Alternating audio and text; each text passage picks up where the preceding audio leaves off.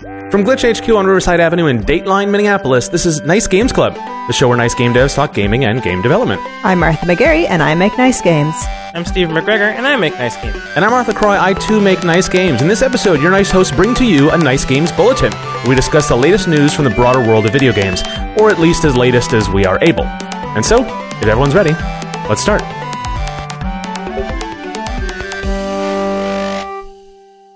This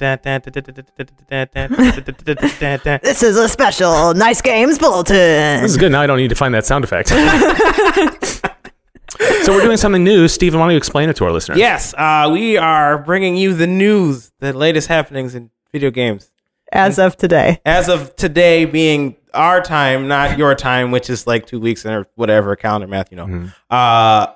So, you know, these are just like cool things we found on the internet or what have you that we really wanted to bring up and talk about. Yeah, we're a game dev show, but we also talk a lot about what's happening in gaming. Yeah. But we've never really devoted an episode to doing that. Mm-hmm. And we got some stuff to say about news, and a lot of times it just blows past us. Yeah. But we're going to do one of these episodes like roughly once a month, maybe a little more, maybe a little less, and we'll talk about the things in the last couple of weeks. So even though we're not going to be up to the minute timely, that's not really what we're trying to do here. Yeah. So I don't know, Stephen, get us started. Yes. Let's start with the new releases. Mm-hmm. These are the releases that came out within the past couple of weeks or so. Actually, I think some of these are supposed to come out next week, our time, but they're already out your time. Yeah, just a couple of notables from January and February Yes. that we wanted and maybe have more than a sentence to say about. Right, exactly. So these aren't in any order, but Kingdom Hearts 3 finally came out. I don't play Kingdom Hearts. I'm sure it's good, probably. It's Yes. very, very confusing. I've watched several other outlets talk about the plot, Yeah. and it required in the video I was watching string and time loops and possession, and Okay. Yeah. Yep. it's very confusing. Yeah. Plus Mickey Mouse and Goofy. I'm sure people What? who love Kingdom Hearts are like tired of people going, "Oh, Kingdom Hearts." Yeah. But like, ugh, Kingdom Hearts. But I mean, I think it's worth mentioning just because it's a long running series. Mm-hmm. The last numbered title, you know, and then we can get into that. Yeah. Was like 10, 12, 15 years ago, Right, I think long time ago. Yeah, a long time ago. And I read these great stories about people saying like, I bought a PS3 in anticipation of Kingdom Hearts 3. Oh, no. Like back in 2008 or whatever. Goodness. And I'm just like, oh, that's hilarious. Yes. Dang. Well, it's out now. Get it Yeah. on your PS4. But also, it's like, it's 3 in number only because it's like the 17th game or whatever. And all of the little spin-offs were like big games. Some were smaller. Yeah, But they all were a chapter in that story. some of them, yeah, literally all of them are relevant to the plot, Yeah. which is really obnoxious because like there's mobile games, there's ones on the PlayStation Vita, so good luck with those. Yeah, and like PSP ones, and yeah, there's a lot of stuff. Yeah. So I think if I'm a Kingdom Hearts fan, I'm just role-playing now. Yep. Like I'm kind of into the idea that it's a little bit of a little hard to sort of like, it's a little dark, like the normies don't understand. Sure. There's something kind of appealing about like the numbering system, like having that, like, you know what I mean? It's like, it's not quite secret knowledge, but Yeah. like it's sort of, it's like a club membership. If someone knows which one came after which, you guys are friends now. Yeah. You know what I mean? Yeah. And is there any game titles or entertainment things or anything that you feel that way about? Huh. Oh, I guess I kind of feel like a little bit about fighting games. Yeah. Yeah, because they're like terms and stuff, and when people bring them up, I'm like, oh, I like you. So, yeah, I guess I feel that a little bit. Mm-hmm. I can respect it. Yeah. When anyone brings up a humongous game, Yeah. it's like, oh my god! Like Phil from the Game Jam, who did the art for the environment for our game. He was like, "Oh yeah, Pajama Sam." I'm like, "Right? Oh my god!" Yeah, I feel that way a little bit about the Myst series. Sure, yeah. Yeah. Uru specifically, because everyone played Myst, and most people played Riven, but not everyone played Uru. And that's where a lot of the lore from the series sort of got fleshed out. And so when people know a little bit about that, I feel like we have something in common. Sure. But also anyone who knows how a warp drive works, like I'm like, you're my pal now. So I have some sympathy for the Kingdom Hearts super fans because like nonsense trivia still has some value. Yeah. You invested a lot into this thing, and so like it's nice to see it reciprocated, I guess, from other people. Right. It has more a value to your life than just like how good the story is, which I hear is not great. Even from the diehard fans, they're like, "Yeah, this is dumb," but I sentenced myself to a lifetime of this back in 2002 or whatever, and here I am, and I'm having a great time. Yeah. Well, next game, Apex Legends came out recently. Yeah, from where we're sitting, that dropped just a few days ago. And it was seems. like we announced it and then it released it the next day or something. Yeah, pretty much. It was something else. Have y'all played it yet? Not yet. No, it's a battle royale game, and it's based in the Titanfall universe. Although I suppose doesn't matter if you've played any of those games, so it's not really my jam. Yeah. But I did hear that it was the reason they may have surprise announced it is so that Fortnite couldn't copy its features. Oh, Because it's a battle royale game. That's it's very highly fraught genre right now. Yeah. Basically, people are looking to become. Fortnite is the League of Legends, and people are like, who's going to be the Dota, right? Because PUBG is popular still, but I think its audience has plateaued. Yeah. I don't know if that's for certain, but it feels that way. I think it's declining at this point. Oh, yeah? I think so. Well, I mean, Achievement Hunter guys just did a whole big, huge playthrough of it. Or like they were trying to get good in it, which I don't think they were successful at. But Yeah. Because anyone who's left is like super good. Mm-hmm. Yeah. It's interesting, like each of these games, they almost just as a matter of like, so they don't embarrass themselves, they have to come up with something that's different about them. Yeah. Like, I think just to go home at night, like, Right. Yep. just so they don't feel like they're like just ripping off something. And what's unique about this one is it's you have a squad of 3. Right. It's not there's no, I don't think there even is a single player mode.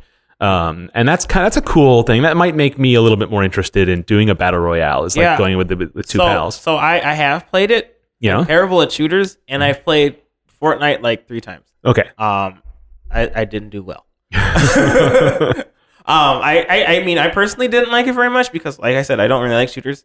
Or battle royales. And I really, honestly, I felt like when I was running into people, I just knew I was going to die at that point because I'm not going to beat them in a firefight. Yeah. But it was kind of... Was that attitude just a way to make yourself not be upset when you lost? Just by this fatalist attitude? No, I tried. Yeah? Don't say I didn't try. Okay. I definitely tried.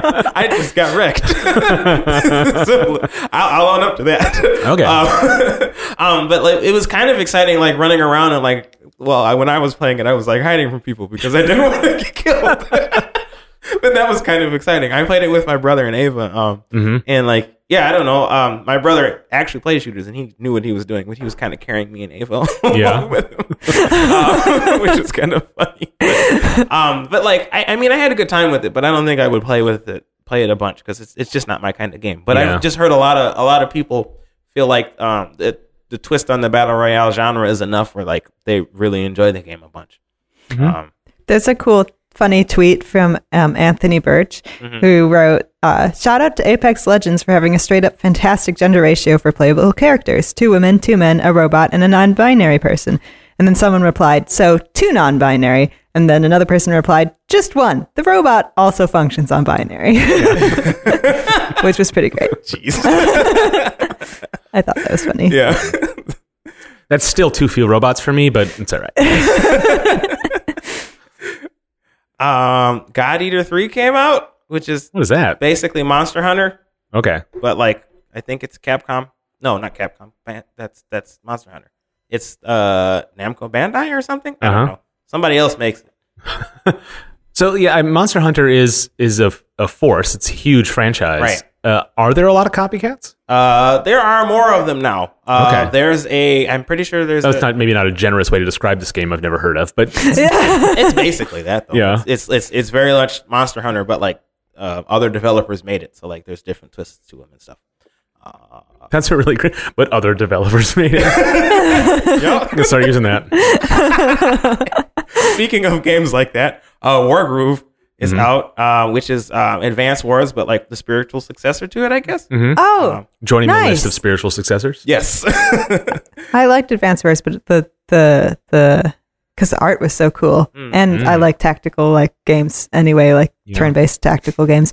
But the first couple missions were like, oh great, this is really fun, and then the difficulty ramped up so quickly that I couldn't beat it. So maybe I'll look into this Wargroove game. Advance Wars is interesting because it was named that because it was on the Game Boy Advance, right? Yeah. Which is a very Nintendo thing to do. Yes, it is. And then that might also be why it never had follow-ups, weirdly, even though Nintendo is not against having references to its previous consoles in the names of the games it's on putting on current consoles, as we'll see later in this list. But they did do a spiritual successor, codenamed Steam. Oh, remember that a couple years ago? It was a 3DS game.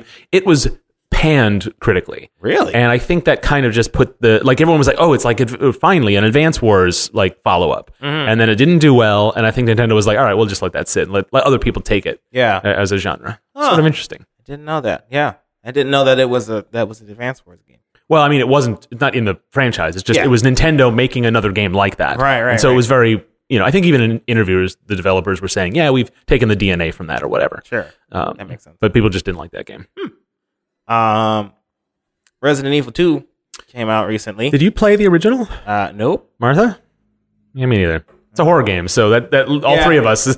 Yeah, one day we'll do a special on horror episodes. Don't say that. And then it'll just be nothing. We won't talk about it. No, we should have like Katie on or someone who is like really into horror games. Yeah. We can. Katie can just be a guest of Evil Games Club. Yes. We don't have to be involved. We don't have to talk about it. Yes. Okay, Evil Games will do it for us. Spoiler though, Dylan hates horror too. So that's perfect. Yeah, I don't care. I just don't want to be there.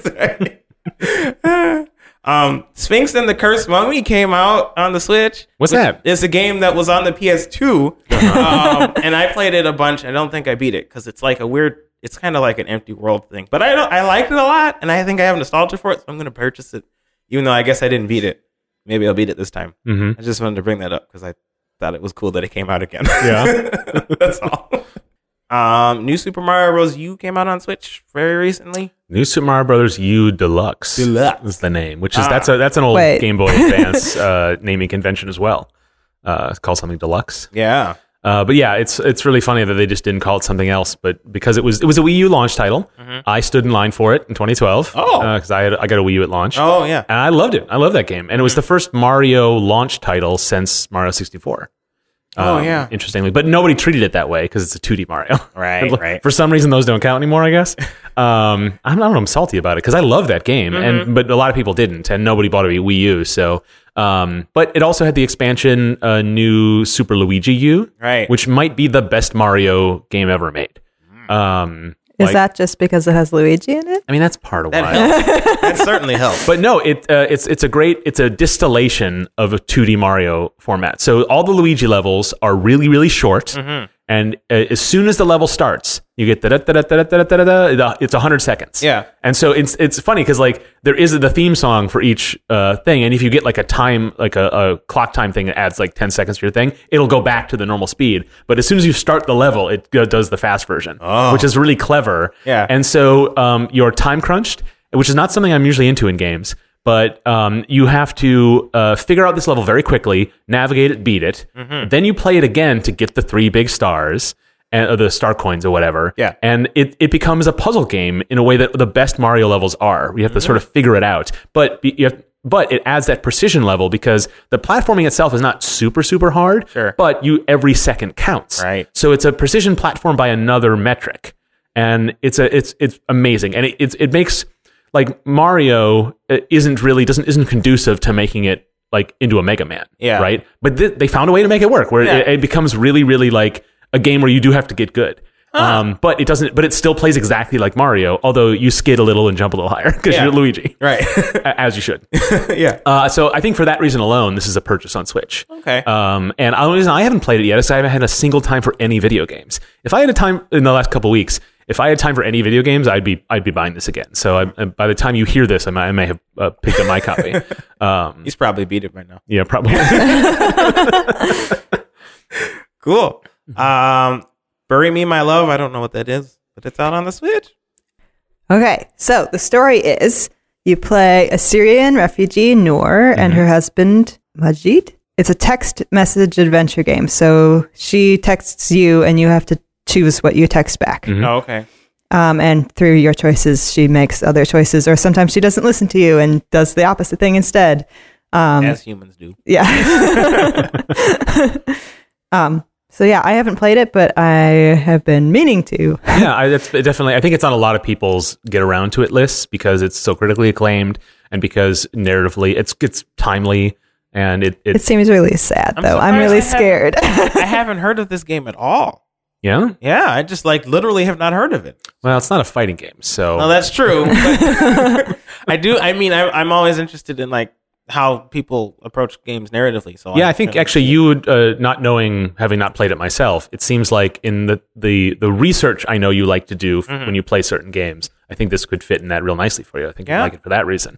Yeah. Even though I know you're not super into adventure games. It's true. But yeah, I think I've been meaning to play it too, and it's on Switch now, so which makes everything easier to play. It's true. So apparently in the mobile version, she would text you in real time. So it would be like, you'd get a text from her and it would be like, oh no, this thing is happening right now, quote unquote. Oh, okay. So, and that was, I'm sort of now vaguely remembering that was a lot of the early buzz it was mechanically interesting in that way. Huh, interesting. Okay. So maybe the mobile version is still the one to get. It might be. So check that out. Yeah, for sure. What's nice about these little games that get a lot of, they get a lot of buzz is that they're more likely to come to consoles now than they used to be. Yeah. Because with all the cross-platform tools and how publishing on consoles is a lot easier than it's ever been. Mm-hmm. And so these things that get a little audience can now actually have a life and maybe even commercial success. Yeah. And that just didn't used to be true. And that's fantastic. Yes, definitely. Yeah, because I heard of it now, I might buy it on my phone. Yeah. Even though so it can help sales on previous platforms that you've released it on. Yeah. Totally. Yeah, I'm going to get Sphinx the Cursed Mummy on PS2 again. That's the takeaway. Yeah. Walking Dead the final season, episode 3 came out recently. Yeah, and I guess the 4th will come out soon or whatever. But that's news because that was not going to happen. Right, and now it is, which is good. Sort of. But also sad. Yeah. Pick a Picks Pieces. Martha, you said you played this a lot? Yeah, I've been playing this obsessively for the past month. It came out early January, and it's a Picross game, and you have to pick squares based on probability, or it's like Minesweeper, so it tells you how many. You guys have played Picross games, right? I love Picross. Okay. And that's describing Minesweeper is actually a pretty good way if someone knows nothing about it. That's a great example. Yeah. So basically, there's there's 4 blue ones in this row and 5 red ones in this row, and you have to figure out which one is which. Mm-hmm. And this particular one makes pictures with different colors in them, and you get to it's broken up into different squares. So once you fill in all the squares, it will show this one big picture. And what I really like about it is 1, that you can just play it casually while you're watching something, and 2, that has the best soundtrack ever. And I get it stuck in my head, and it's just so happy, and it makes me feel good. So cool. Highly recommend. It's just a Picross game, but it's a pretty good one. Mm-hmm. Martha, whichever one of us edits this episode is going to have to throw that in a little bit. Or you can just hum along. That's great too.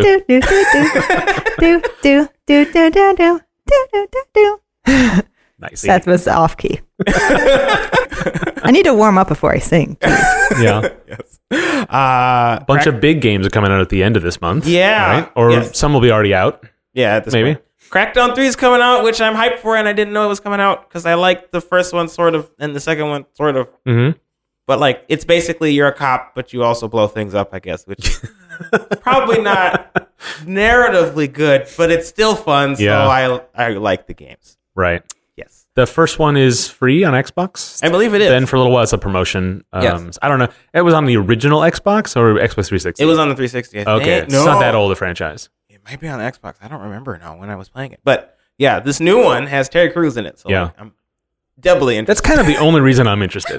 Because I've seen the commercials done. This game has been delayed. It was announced as a launch title for the Xbox One. Right. Maybe not as a launch title, launch window or something, and then just got pushed and pushed and pushed. And Terry Crews has been attached to it for so long and has done commercials that have been part of E3 and little promo clips that have been airing.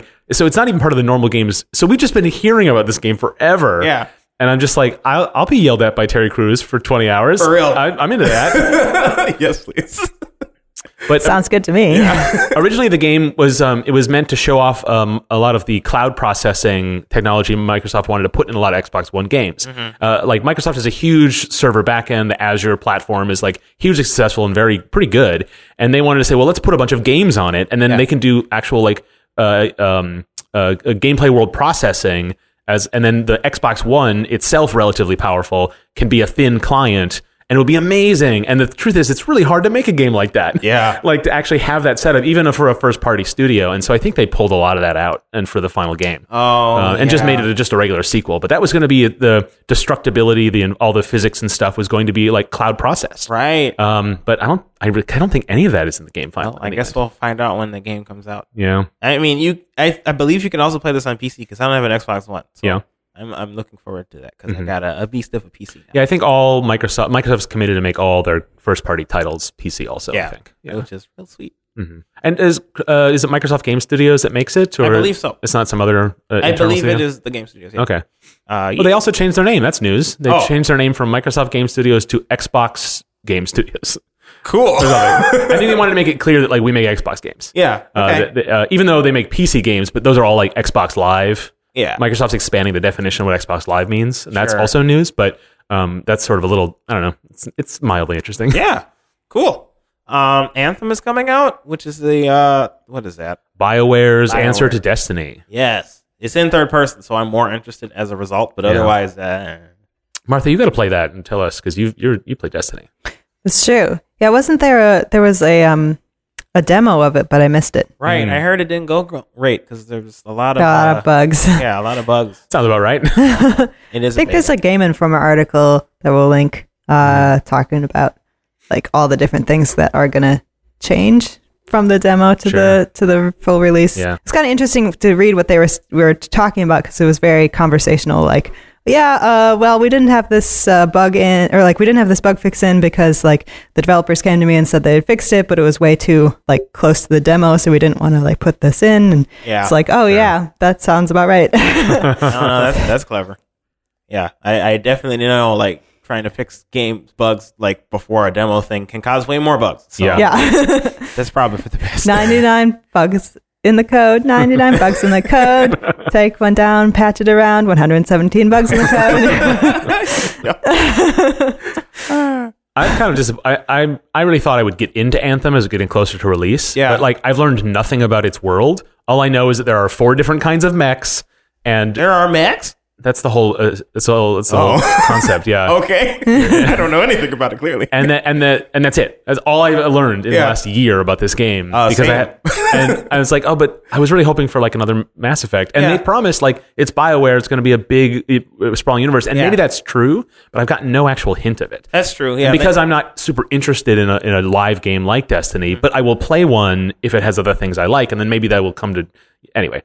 I'm just like, it just hasn't caught me. Yeah, they haven't even brought up narrative stuff. So I don't know. Well, the truth is, I think a lot of the players who, a lot of times these types of games mold around the community that forms. Yeah. And so it's probably best for the game to just become Destiny. And what Destiny did was like Destiny became more gameplay focused, less narrative focused, and there's been a push and pull. Yeah. But like, I think that's probably best for the success of the game, but not for the success of me playing this game. Yeah. So Fair enough. Yeah. Well, I'll check it out. Yes. And I'll report back in the next bulletin. sounds good. Martha on the street.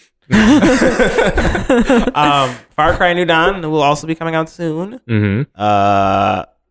Yeah, I guess a direct sequel to the 5th one. Yeah, I don't know if it's like a full-on game or if it's more spin-offy. I don't know. Yeah. Because there was like the Blood Dragon was another one of these. And that was Far Cry Primal was another one. That's kinda yeah, like that was sold as a full. I don't think they might not have charged full price for that, but it was sold as its own little property. Oh, I didn't know that. But yeah, but like, so I don't really know. Yeah. But it is a direct sequel, like spin-offs in this series tend to be. Yeah. And you can customize your character apparently, which is a new thing. Right.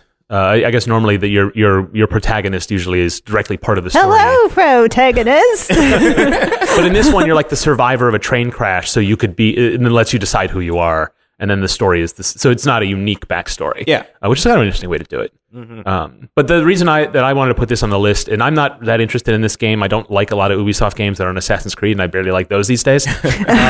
Is because it's an interesting narrative arc for this little world they built.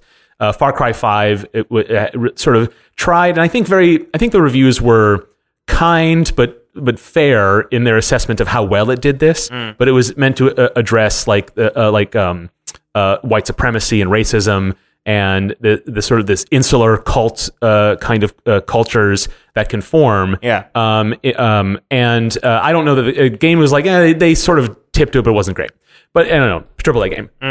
But spoilers, if you want to skip ahead a couple seconds for anyone who doesn't want to hear the end of this game. But at the end of the game, there's like nukes go off and destroy the world. And so, which is kind of a nice surprise for a game that's set contemporaneously, and you don't expect that the way you would from another, like a Fallout or something. Yeah. And so, anyway, that's one of the endings of the game. And so this is a sequel that's a follow up to that, like 20 years later or something. And the enemies, the villains in this game, are a direct result of the villains from the previous game. It's a pair of African American women who are just like out there to destroy the remnants of that old.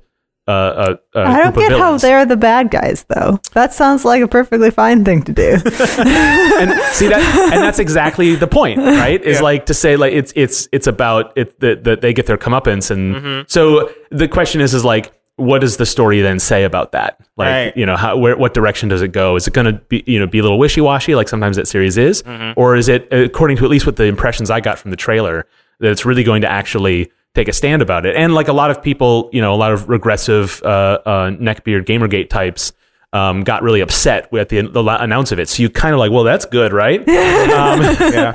But who knows? It might not follow through, and it is just going to be a Ubisoft game. So like, how nuanced? Don't put a lot of faith in it, I guess. But it's kind of cool. It's cool that Ubisoft might be the only big AAA publisher, and they've done this with other games in their series too. Other series, they actually are willing to use this form as narrative art. Yeah. And like, I don't want to give them too much credit, but like way more than Activision or EA ever does with these things. They're making an effort. Like the other big publishers will like bend over backwards to tell you like, oh, I know that there's like an evil government in this, but like we're not saying anything political. Right. Please, everyone buy our game. Yeah. And Ubisoft is not that far off from it, but much further than you'd ever than they really would have to sell as many copies of games as they do. So like, you give them some credit. Yeah. Yeah.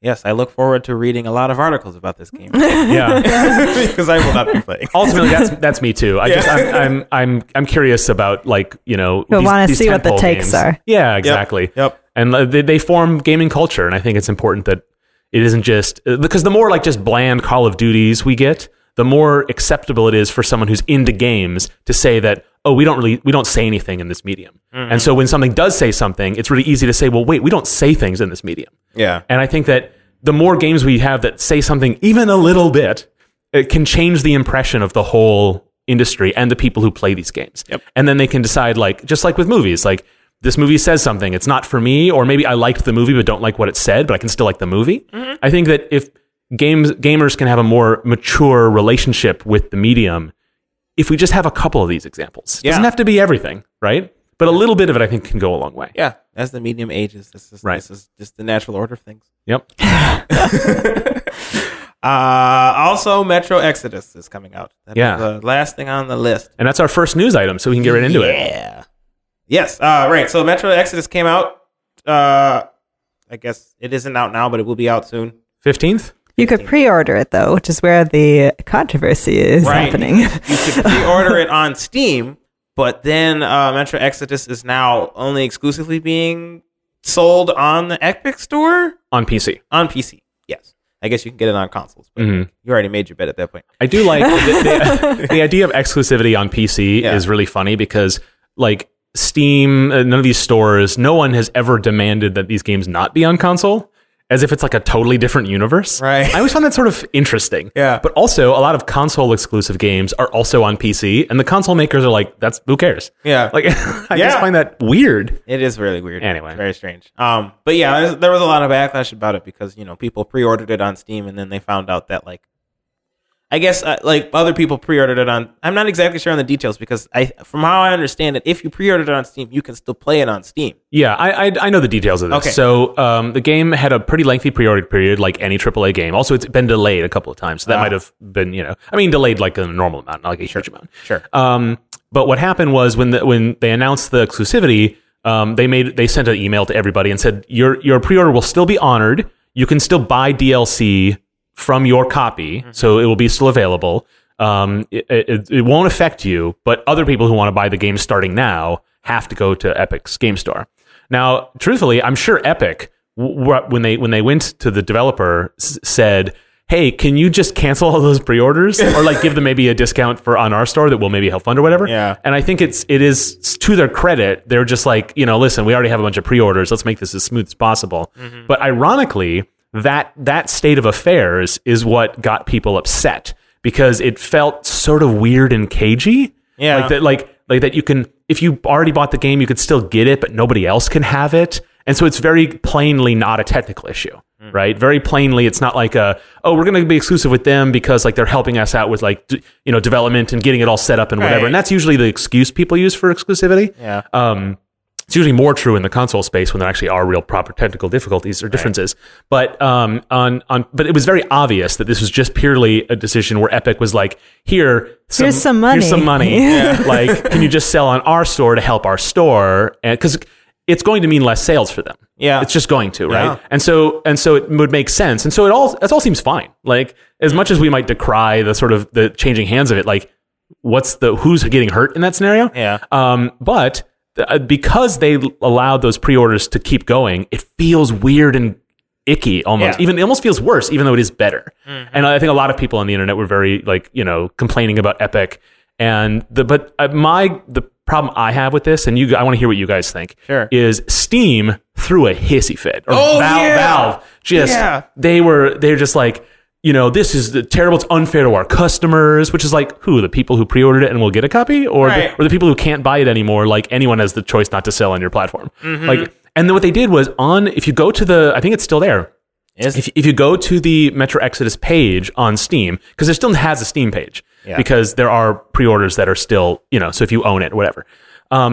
Valve put an editorial comment on that developer's page, which says like, this sucks. It's unfair. We don't think it's right. They promised it, but you never know. Like, and I just feel like, man, Valve is the worst. I'm so mad at them about that. And I think that's gotten very little coverage, that element. I think the people know that it was reported that it was there, but people are not mad enough that Valve can just put on your store page like its own editorial thoughts on your business behavior. Yeah. Like that's offensive. I'm very upset about it. Yeah. Agreed. Because like that's so unprofessional of them. Absolutely. Like that they're wow. Right. And it doesn't even matter if they're right or not. Like, right. Yeah. Like they should, if they're gonna say everyone gets to sell in our store, they can't go around being like, well, these people suck. Right. And if they want to be comfortable with the gaming audience, letting them be a near monopoly, which is what they want, right? Like that's they're now facing pressure from other stores. And if they want to maintain their position, they can't go and abuse it like that. It's insane. Yeah. Yep. itch.io. Shoot, maybe Epic Store. I don't know. Something else. Yeah. So like a lot of this is very much the Coke versus Pepsi, PlayStation versus Xbox arguments on the internet. Yeah. But there's no good guys here. And Epic, I don't know if I would call them a bad guy, but like they could have picked a different title, right? Yeah. They could have picked one that didn't already have a bunch of right, just to sort of not ruffle anybody's feathers if they're trying to. And a lot of their press, like they did this thing with was it Improbable, this backend service that used Unity. Maybe we can talk about this in a future episode, but like Epic is they're not the good guys either. Like, they are they're pulling every lever they can to get the advantage. It's a knife fight, and I don't like. There's no use in picking sides because it's businessy and like I don't know. It's weird. Itch.io. Yeah. But it's the thing. If you're a developer and that offer is made to you, like take. Oh yeah, no, You know what I mean? Of course. I mean, but I'm sure there were meetings where Epic was like, "Here's the projections on the sales that you will get." Because even if I come out like ahead on dollars, if my audience is reduced, which that could affect the future of the franchise, or even just the press, negative press of being exclusive somewhere, like that was a hard decision for this company to make to go with Epic's deal. And so I'm sure they made a really good pitch for why it was worth it. But like, if you get that pitch and you think that's best for your franchise, you are not the bad guy. No. Do you know what I mean? Like this developer is not the bad guy. Epic, maybe a little bit. Valve, absolutely. Yep. Speaking of the Epic Store, Axiom Verge crashed on the Epic Store when it came out. This is hilarious. Very recently, because the developer Axiom Verge is famous for like there being only one developer who did all of the things on it, and that developer removed all of the things that said Steam on it when they put it to the Epic Store. And one of the sound files was named Steam. So it crashed as soon as you started it up because of that. That's hilarious. And then the developer was like, "Oh, oops." And there was also the developer even just said like, "Oh yeah," because everyone's making fun like, "Oh, find and replace, how lazy of the dev." Yeah. And the dev was like, "Yeah, I just went and searched for files named Steam and deleted them." Yeah. Sorry guys. Yeah. Like, just very open about it. Like, "Oh yeah," and then patched it. It's fine now. Right. Yeah. It's a hilarious story, but also like I think hopefully it taught some gamers about empathy for these hardworking devs. Right. Yeah. Who like have so many things to deal with. It's a simple mistake, anyways. And ultimately it was like the game, the like the Steam hooks, the APIs that you code in, those had already been changed in the code. Yeah. It was the DLLs that are like the plugins and stuff that were just named Steam that the developer just thought, I probably shouldn't ship these DLLs. Yeah, right. And so it was like it won't be used anyway, so they're just adding to your gigabytes or right, whatever. and they didn't want to distribute Valve software on another store. Like it just was like they could have. Like there was nothing there. They weren't going to get in trouble for it. Yeah. But they were just like, I better like cross the T's on this and just make sure. Yeah. And it ended up being a problem, like a little problem. Yeah. And so hopefully people are not being too cruel to this developer. Yeah. It's a simple mistake. We're all going to make these mistakes. Oh yeah, I have. Oh. We'll talk about that in another episode. Oh, I know what you're talking about. Yep. In other news, Activision Blizzard layoffs are possibly imminent, probably imminent. I don't know exactly where this news story was like originally released, but I read it off of Kotaku. And it seems like for maybe a couple of months now, a lot of employees have been talking about layoffs coming up very soon. Yeah. Because specifically layoffs to non-developers like marketing teams and such like that. Mm-hmm. Because I guess maybe Activision wants more influence in Blizzard stuffs. Right. These are going to be at least the report. The very little of the report I read was that be Blizzard staff in sales, marketing, where there are what you could maybe say are redundancies. Yeah. Because Blizzard has run itself as its own company for a long time. But I think Activision, when they report profits, they roll it all together. Like I think there might be some disagreement between the two sides as to what the company is. Yeah. It's called Activision Blizzard, but like most people don't know that. Right. Yeah.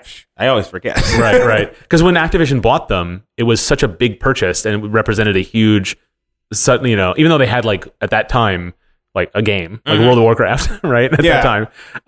And so the name of the company is Activision Blizzard because that's how important that acquisition was. Right. But they maintain separate brands. And I think Activision is finally, like, it's been a decade, we're going to roll them in finally. And I think, and a lot of people can lose their jobs and I don't think they expected it this, which is a bummer. It really sucks. This is why big acquisitions like that should be able to happen. But that's me on my soapbox. AAA games in general scare me. Yeah. Yeah. I'm thinking like there's a consolidation amongst like phone carriers, amongst movie studios, industries that have just a few players. Yeah. And there's like demonstrated like harm to the markets when that happens. There's less competition. There's more pressure on workers. There's less relief for consumers and less option and less innovation. It's all terrible. I wonder how true that is for big video game publishers because I'm trying to think like we don't have many left. Just like we don't have many of anything left. But like, is it reaching that tipping point or not? I'd be curious to see a report, like actually just to count like how many of these size there even are left. Like maybe half a dozen or fewer. And how many were there 20 years ago? Exactly. Yeah. Like think about like a company like Acclaim Or like THQ Yeah. went out a couple years ago, but like they weren't even that big at the time. So really, like even going back to the 90s, it was Activision and EA. And I don't know that it's that much worse now, but it certainly feels that way. Yeah. I don't know. Yeah. I don't know. That's a very good question. I don't know. So we'll do some research, maybe. That sounds like homework, Mark. Nintendo reported recently that they have a very high number of women designers. They did not specify what high number means. It could mean 2%, and like everybody else has 1%, which is bad. Yeah. But like better, I guess. It wasn't like a report they released. It was part of an interview or something where they were asked about it. I believe. Okay. And so it's not like they just went out and made a vague statement. And went back into their hidey hole. Yeah. Although that is totally Nintendo.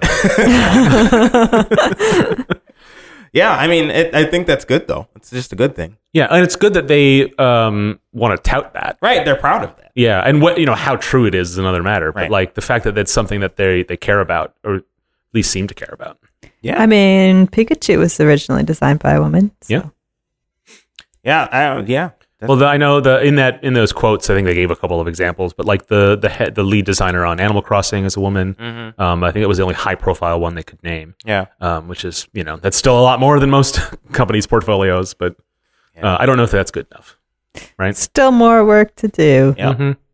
And what's actually kind of interesting is there'll probably be pressure on Nintendo now to release numbers. Yes, because they said something. Because they said something, and it's like, great, they stepped in it. Good. Yeah, I want to see those numbers. And I hope they don't. Nintendo doesn't like to open the curtain. Yeah. For lots of reasons. Yeah. I think this feels like something. I hope there's an internal conversation. Say like this is one where we maybe we should take the torch on this. Sure. I hope so. I hope it's not just a passing thing in an interview and we never hear about it again. Give me those deets, Nintendo. Yeah. The people want to know. Yeah. Amazon's New World is announced. I hadn't heard about this. What is until that? You brought it up to me. So yeah, I shouldn't linger too long about it because I've read just one article about this. It's on Polygon. It's a. I'm sure there's other impressions, but it was just an early impression of this. It's a sort of persistent world kind of game where you play as a 17th century settler, and you the new world of the title is just this sort of unnamed Caribbean island. Oh. And you land Hooray. there and you make a home and you settle. Yeah. And then the idea is the game officially there are no native population for you to displace, but there's too many trappings of colonization. And the article that I read really got into that and how troubling and problematic that is. Yeah. And I won't really even get into the details. We'll put the link in the show notes. You should read it for yourself because basically this is just a recommended for this article. It's really interesting and fascinating. And another one of those things that we've talked about on the show before, which is you may not have intended a certain thing, but every choice you make is meaningful. Yeah. Yep. And if you don't think about those consequences, well, too bad, you've made them. And I think this is a really good example of that happening. And I'm curious to see what happens with this thing. Yeah, for sure. Netflix just came out with the show Russian Doll. Yeah. And the main character is a game developer, yeah. which is neat. You guys have not seen this show? I haven't seen No, it. but now I really, really want to because it's got Natasha Lyonne Yes. from Orange is the New Black fame. And she's the main character. And it's basically Groundhog's Day, but updated and cool. Yeah. Where she ends up dying over and over Groundhog Day again. is cool. What? Groundhog Day is cool. It is cool. It's just updated and cool. And I see. It's Okay. hip with the kids. Right. No, this is a really, really fantastic show. I binged it in a day and a half, and it's definitely designed for that. Like it's one a lot of those shows that you binge that are, and Netflix, of course, they make these shows. They know how people watch these things. Yeah. Some of them are like, come on, Netflix, I'm watching the next episode. Don't give me the recap. Don't whatever. This series, but this series is also not like the 10-hour movie, which is I think that description is coming under fire. The episodes still are distinct, but it knows you're watching them back to back. So it's really it's a great example of like creation to the form. That's sort of beside the point. But the main character, this is not a spoiler, but the main character dies very early on in the first episode, then wakes up like earlier in the night, and just over and over every time she dies. And she just can't help it. She will eventually die within a day or two, in a way that is seems very artificial. Like it doesn't seem natural. Like, but it's not like a magical force killed her. It's that she just gets in these weird accidents. And so as the series goes on, she says, like, why is this happening? Like, as she even comes to terms with, like, I'm just going to die soon, but like, I don't know why. And then, and she's trying to solve why this is happening. And so there's a fun little sort of sci-fi plot to it, but it's more, I would describe it more as like magical realism, in that she's trying to find out the rules of this thing. But what's great is because she is a game developer, she uses a little bit of that type of logic of like fixing a bug. Cool. And there's a great, I don't want to spoil a lot, but at the near the end of it, she really like puts that metaphor to it. And that ends up being like a big breakthrough for how the thing works out. But the best thing about the show is that it's kind of dreamlike, and the rules make enough sense for you to like follow it, but they break it in really distinct ways, and there's like loose threads that don't get followed up on. But it's so well crafted, and you don't it doesn't ever say that it's like it all hangs together. It's an amazing kind of storytelling, and I've described it as for Netflix series about game design. That stars a game designer. Yeah. This thing is 10 times smarter than Bandersnatch and 1,000 times more interactive. Hey. In the sense that with Bandersnatch, if you've played that, it's actually a choose your own adventure game on Netflix. I've been very critical of that. I don't know if I've talked about it on the show, but like I think it's kind of garbage. But this is much more interactive in the sense that like it really you do a lot more thinking and processing and like and interpretation, whereas Bandersnatch is really just what you see is what you get. It's like it thinks it's so clever, but it's not.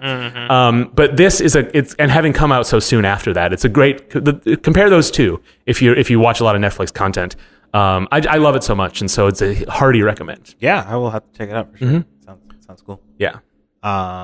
Yes, wobbling and Smash Melee banned in some tournaments. I know what wobbling is, but I don't know what. See, I read this article and I was like, Steven's gonna be all over this. No, I don't. I didn't read the article. I don't know what this. Did you read the article? I read the article. Well, you can talk about it. So there's some tournaments in Tennessee that made a ruling on this.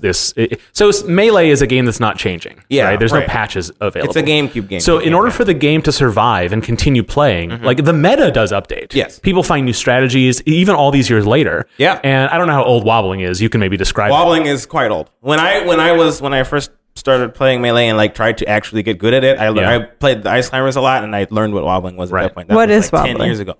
Right. Wobbling is Ice Climbers specifically. Ice Climbers are two characters. You play as two characters, and both of them can grab their opponent. So basically, wobbling is just grabbing your opponent over and over and over again so they can't escape. And then you get them to a super high percent, and then you kill them right away. That's what it is. Okay. It locks you in a grab. Yeah. And it's apparently it's hard to do, but once you've got them, it's very easy to hold on to the infinite combo. Yep. I saw a clip in this article that I read about it. There was posted a clip of somebody doing it while solving a Rubik's Cube, just to show how easy it is. Once you've got it. Yeah. But anyway, apparently it's been legal because only one character can do it. It's not super easy to do. Yeah. But the heart of it, and maybe Steven, you can speak to this, is in terms of a technique, it does not ruin the game. It doesn't make Ice Climbers too powerful, but it's boring. And that's the concern, is that Melee, in order to survive going forward, now that Ultimate is out and eating its lunch, finally, in order to survive as a going concern in tournaments, even as a sideshow, it needs to be fun to watch. Yeah. And so the concern a lot of people have is like, well, we have to ban this technique because it kind of ruins matches. It makes the opponent kind of sigh, and it's like it feels like bad sportsmanship, and like it's boring, and so I don't know. And there's debate about this. So a bunch of these tournaments in Tennessee, there's like a little consortium of different cities that run tournaments. They have like a little council. They have robes, I'm sure. They voted in favor of banning it, but the representatives who voted not to ban it were allowed to keep doing it, even though they have they're all supposed to share rules, because it's so fraught and controversial apparently. Yeah. And I found this whole thing hilarious.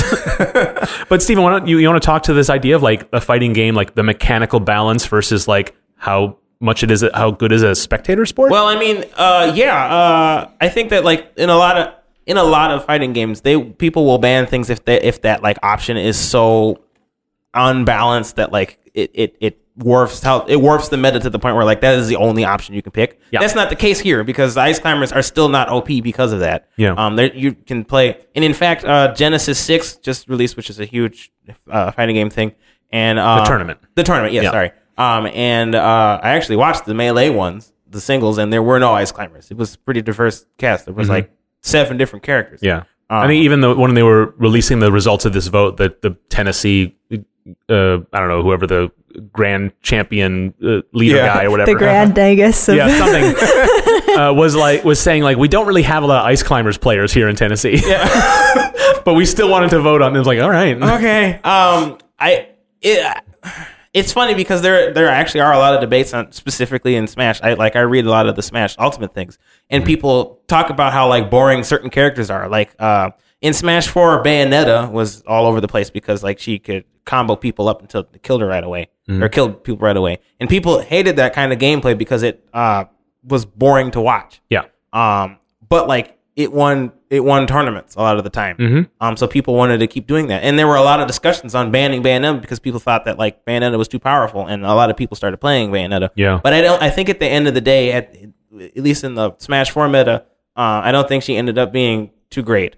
That it like was an actual problem. But just people keep talking about that. And like with the evolution of streams being so important to like the longevity of fighting games, it's important that like the game is very flashy, so people like get hype whenever something cool happens. Yeah. And Melee it's a really old game now, and it just isn't as hype as it used to be. Sure. And I think like the audiences have changed to the point where like they want exciting, fast movement and flashy attacks, and not like people getting grabbed for 30 seconds and then getting kicked. So what do you think about it? I mean, you don't like Melee that much. You don't watch it a ton. I don't like the ban personally because I feel like the game, it should just be about the competition. And I kind of don't like that. Like we're progressing to a point where like streaming is how flashy something is more important than like the actual gameplay that is happening. Yeah. Because like, isn't it just like a community patch ultimately though? It is kind of yeah. I mean, it's effectively a community patch, but like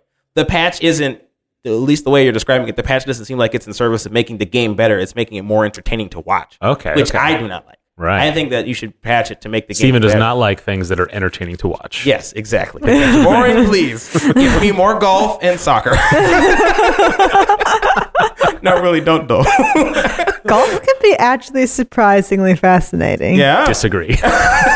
Well, sorry, this is off topic, but there was this one time because my dad watches a lot of golf at like family gatherings and stuff, and so I was watching some with him, and there was like this moment where this one guy was trying to hit it into the hole like you usually are, but he's like he accidentally had hit it like way into this like patch of trees. Oh. And he had one shot to get it into the thing to beat the other guy. Yeah. And he totally got it. And it was so great and so much tension.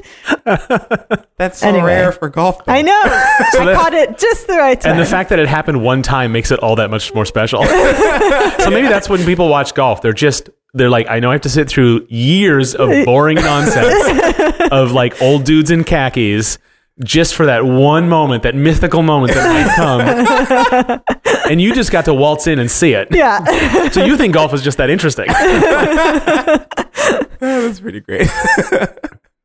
Ad Hoc, the new studio? Yeah, apparently there's a new studio called Ad Hoc, which is by a bunch of some former Telltale folks. And they're going to make basically Telltale games, apparently. Yeah. All right. Hey, that's cool. Story narrative games. So I'm excited for that. I just want someone to make a sequel to Tales of the Borderlands. That's all I'm asking. Please. Just Borderlands. That's all. We can make whatever else. Yeah. Borderlands. Yeah, cool. And then also the Captain Marvel website came out, and it's amazing. Yeah, it's not really game news, but it's like tech news that's sort of games adjacent, and I really liked it. So, it's amazing. Yeah, it was just by our calendar just yesterday, the day before, Captain Marvel, this Marvel movie that's coming out, put out its official website. Yes. And it's just basically a 90s GIF fest. Yes. And because it's 90s, it is correct to say GIF. Yeah, okay. Just like flashing things. Yeah, and it just looks like it was made in 1995. It's so great. And it looks exactly like the websites I made in that time. Yeah. It's so genuine. Yeah. So it was definitely made by people exactly my age, I think. But like the one of the designers on Twitter said, yeah, we made this in Front Page. Which is an old WYSIWYG web thing that that's amazing. A web page builder that I used in that time, and it's amazing. Like they have like a proper video in bed and like, it's, And it does scale to mobile pretty well. So, Right. but in a way that feels genuine to like resizing a browser in the old days. Yeah. Too. So in the fact that they basically don't use any, like everything just shrinks when you shrink it. Like it's not. Oh, wow. That's brilliant. Yeah. So it's pretty good. There's also like there's a bunch of secret little Easter eggs on it, which is fun if you dig around. So yeah, it's pretty cool. Check it out. So Yeah. it's on Twitter. It's just Captain Marvel website, and I'm sure a lot of people have written about it. Because the nostalgia factor is pretty high. Yes. it's got all the fonts, Yeah. all the fonts and all the colors, Yeah, and all the crazy backgrounds, and it's pretty good. flashing text. Yeah. And I mean, for people who aren't following this movie, it's set in the 90s, so like Right. that's the shtick there. Yeah. It was pretty good. And then there's like a fake guest book. In the old days, you didn't have comments; you had guest books, and it just has a bunch of comments about like about this movie's gonna be great, and like this internet thing is a fad, and like, and then there's a button that says log in, and I'm like, I want to leave a comment, and you click it, and it's like, guest book is full, which is a thing that could happen. Yes. You did it. You did it right there. Yeah. That's good. Good job, Marvel. Well, that's it for news. Literally nothing else happened at all. I feel like as we're talking, there's like all these other things, like we should talk about that. Yeah. But like we didn't prepare our very little notes on these things, but like we talked about a lot. So we're gonna do more of these types of episodes, right, guys? Yeah. Yeah, let us know what you think at nicegames.club/feedback. You can send us an email, contact@nicegames.club, and let us know, like, are we spending too much time on some of these things, or should we focus on maybe a few pieces of news and not like a big grab bag? Like, we just kind of tumbled into this format. We like it, sound like. So, yeah, let us know what you think. Yeah. All right, that's our show. If you haven't already, subscribe to Nice Games Club in your favorite podcast app, and be sure to give it a good review if you liked it or are nice like us. We need those reviews, folks. So wherever you get your podcasts, tell them we're great. So leave that review and tell all your friends too. You're great too, audience. You're the best. Yeah. So Thank you for listening. if you have anywhere that we can leave a 5-star review, please, in your 5-star review, let us know. Yes. We don't see the 4-star reviews, unfortunately. No, it's we only see the 5-star ones. It's a bug in our system. Yeah. So we want to hear directly from you, of course. So follow us on Twitter and all the other things at Nice Games Club. And as I said before, you can email us contact@nicegamesclub, or check us out on the feedback forum. That again is nicegames.club/feedback. all right. Lastly, you can find out more about the show and your nice host, as well as get all the links and notes from this and other episodes at nicegames.club. And so, until we start again, remember to Play nice. And make nice.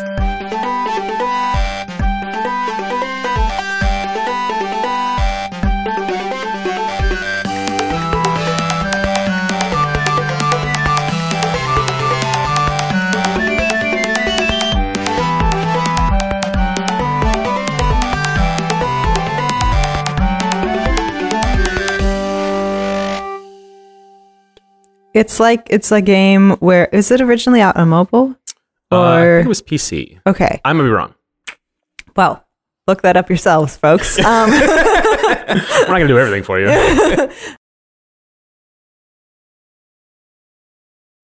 As humans, we're naturally driven by the search for better. But when it comes to hiring, the best way to search for a candidate isn't to search at all. Don't search, match with Indeed. When I was looking to hire someone, it was so slow and overwhelming. I wish I had used Indeed. If you need to hire, you need Indeed. Indeed is your matching and hiring platform with over 350 million global monthly visitors, according to Indeed data, and a matching engine that helps you find quality candidates fast. Ditch the busy work. Use Indeed for scheduling, screening, and messaging so you can connect with candidates faster. And Indeed doesn't just help you hire faster. 93% of employers agree Indeed delivers the highest quality matches compared to other job sites, according to a recent Indeed survey. And listeners of this show will get a $75 sponsored job credit to get your jobs more visibility at Indeed.com/podcast. That's Indeed.com/podcast. Terms and conditions apply.